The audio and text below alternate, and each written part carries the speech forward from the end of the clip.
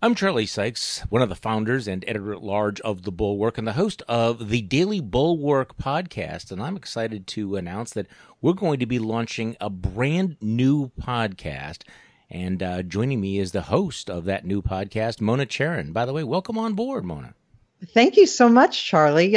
We are all traveling along in your wake. You've done an amazing job with the Bulwark podcast and made it absolutely required listening. And so just happy to be bobbing along behind you. You're a veteran of podcasts, though. But so tell me about the new podcast, what it's going to be called, and where people can find it.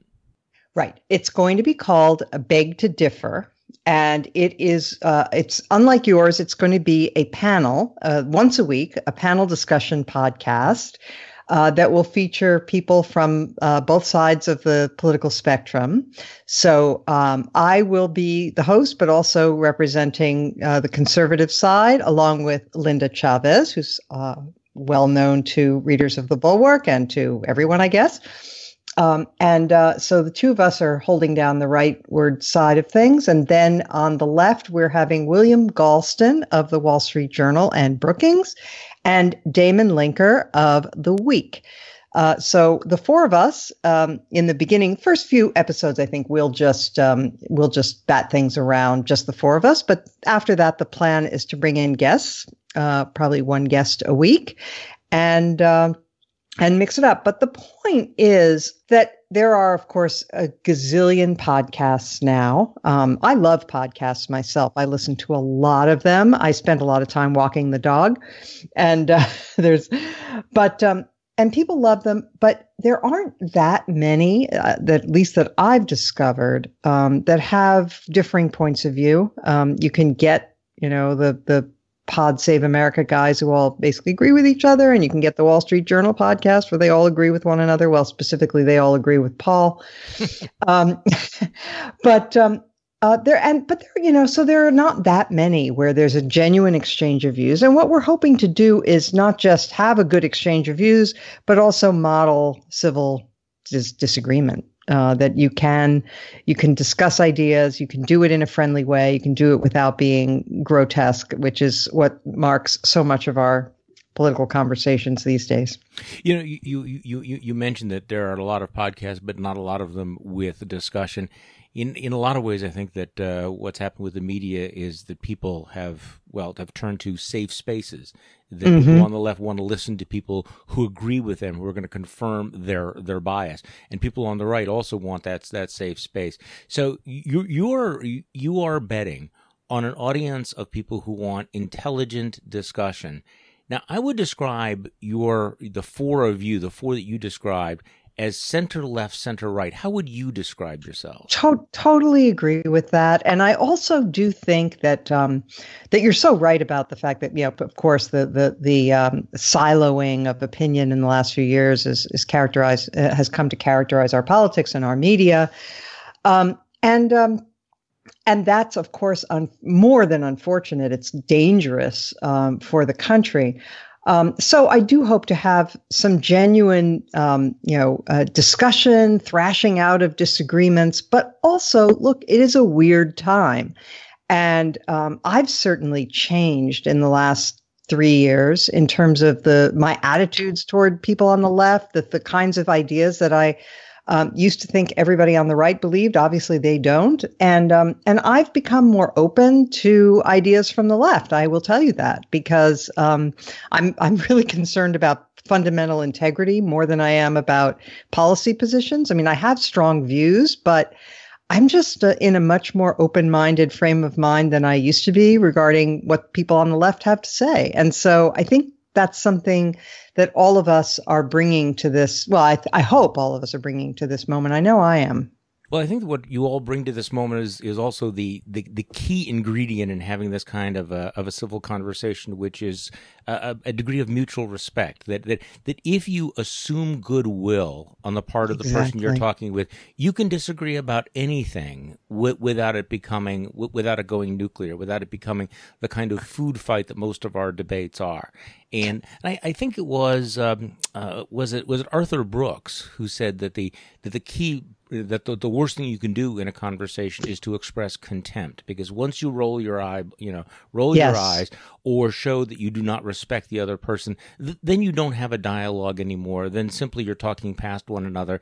It sounds to me like you're looking to disagree with people who with whom you may share certain premises and whose values you respect, even if you don't share them. That's well said, exactly. And these are, I don't know Damon Linker as well. I've been an admirer of his writing. I find him interesting because, if speaking for the left-wing point of view, or left of center, let's say, because he's a former conservative, so that's kind of interesting.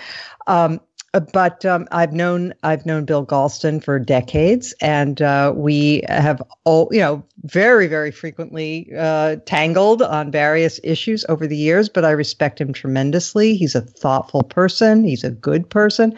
I feel the same way about, of course, all of them. And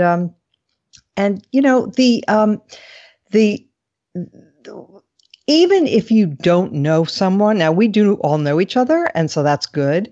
But even if you don't, I mean, adopting that posture of of treating people as if they are making bona fide arguments and they are people of goodwill is just a good starting point for all conversation in a democracy. Milton Friedman said that he always tried to assume good faith on the part of people he disagreed with. And nobody would say that Milton Friedman was any sort of a wimp or a shrinking violet, didn't express himself forcefully. But he didn't do what you were just mentioning. He didn't express contempt for other points of view. He tried to persuade people. Imagine that. So what are you going to be talking about on your first podcast? Well, the things that are in the news right now, we're going to discuss the impeachment, whether it's a good or whether, it's a good or a bad thing for the country, how it will affect the two parties. Is it good or bad for Democrats, for Republicans? We're going to discuss the president's comments about moats and snakes and alligators. I was going to ask you about that. I really was going to ask you about that. Okay, we can. Oh my gosh. And then I think I'm not positive about this, but I think it would be good to make a regular thing on this podcast to sort of set the tone for what we're about. Would be to close each podcast where each of us cites something that was written by somebody on the other side that we think is worthy or notable or worth reading. So this is going to be up on the Bulwark site. We have had the Bulwark podcast since we launched in January, and we're coming up on 6 million downloads. So we know that there's an audience out there. Yours is going to be once a week, and the challenge, of course, is how do you choose? In the fire hose of the news cycle, which story do you pick out? Because there are so many, it is so difficult. Okay, I have to ask you about a philosophy question about podcasts, because you mentioned the key word that forms my philosophy of podcasts, which is walking the dog. And I've always thought that the ideal podcast would be the length of a dog walk. Other people disagree. There is a school of thought that believes that podcasts should only be 20 minutes long, and there are people who believe that podcasts should be an hour and a half long. I've fallen into the length of a dog walk, which would be about 40 minutes. So, but given the fact that you have a panel and you're doing it once a week, have you thought through which of these schools of podcast thought you're going to be falling into? I do think that the 40-minute length is probably ideal, but not for a panel show. I don't think that would give everybody enough time. So we're gonna shoot for 1 hour.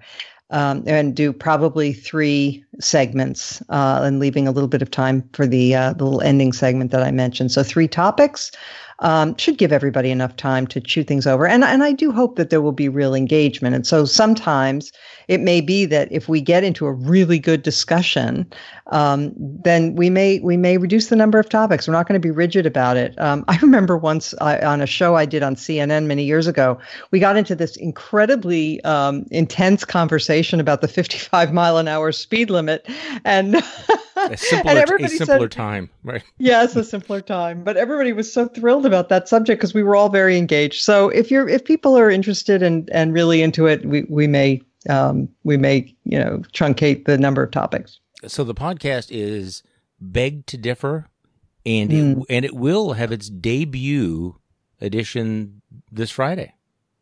Correct. We're recording tomorrow. So that tomorrow's Thursday. And I don't know if it'll go out on Thursday or if it'll go out on Friday. We'll have to check with the powers that be about that. People will have to check back. Mona Charen, welcome on board. Looking forward to you continuing to be a guest on the Bulwark podcast, and very much looking forward to your new podcast. Thank you, Charlie. You're the best. All right. Thank you.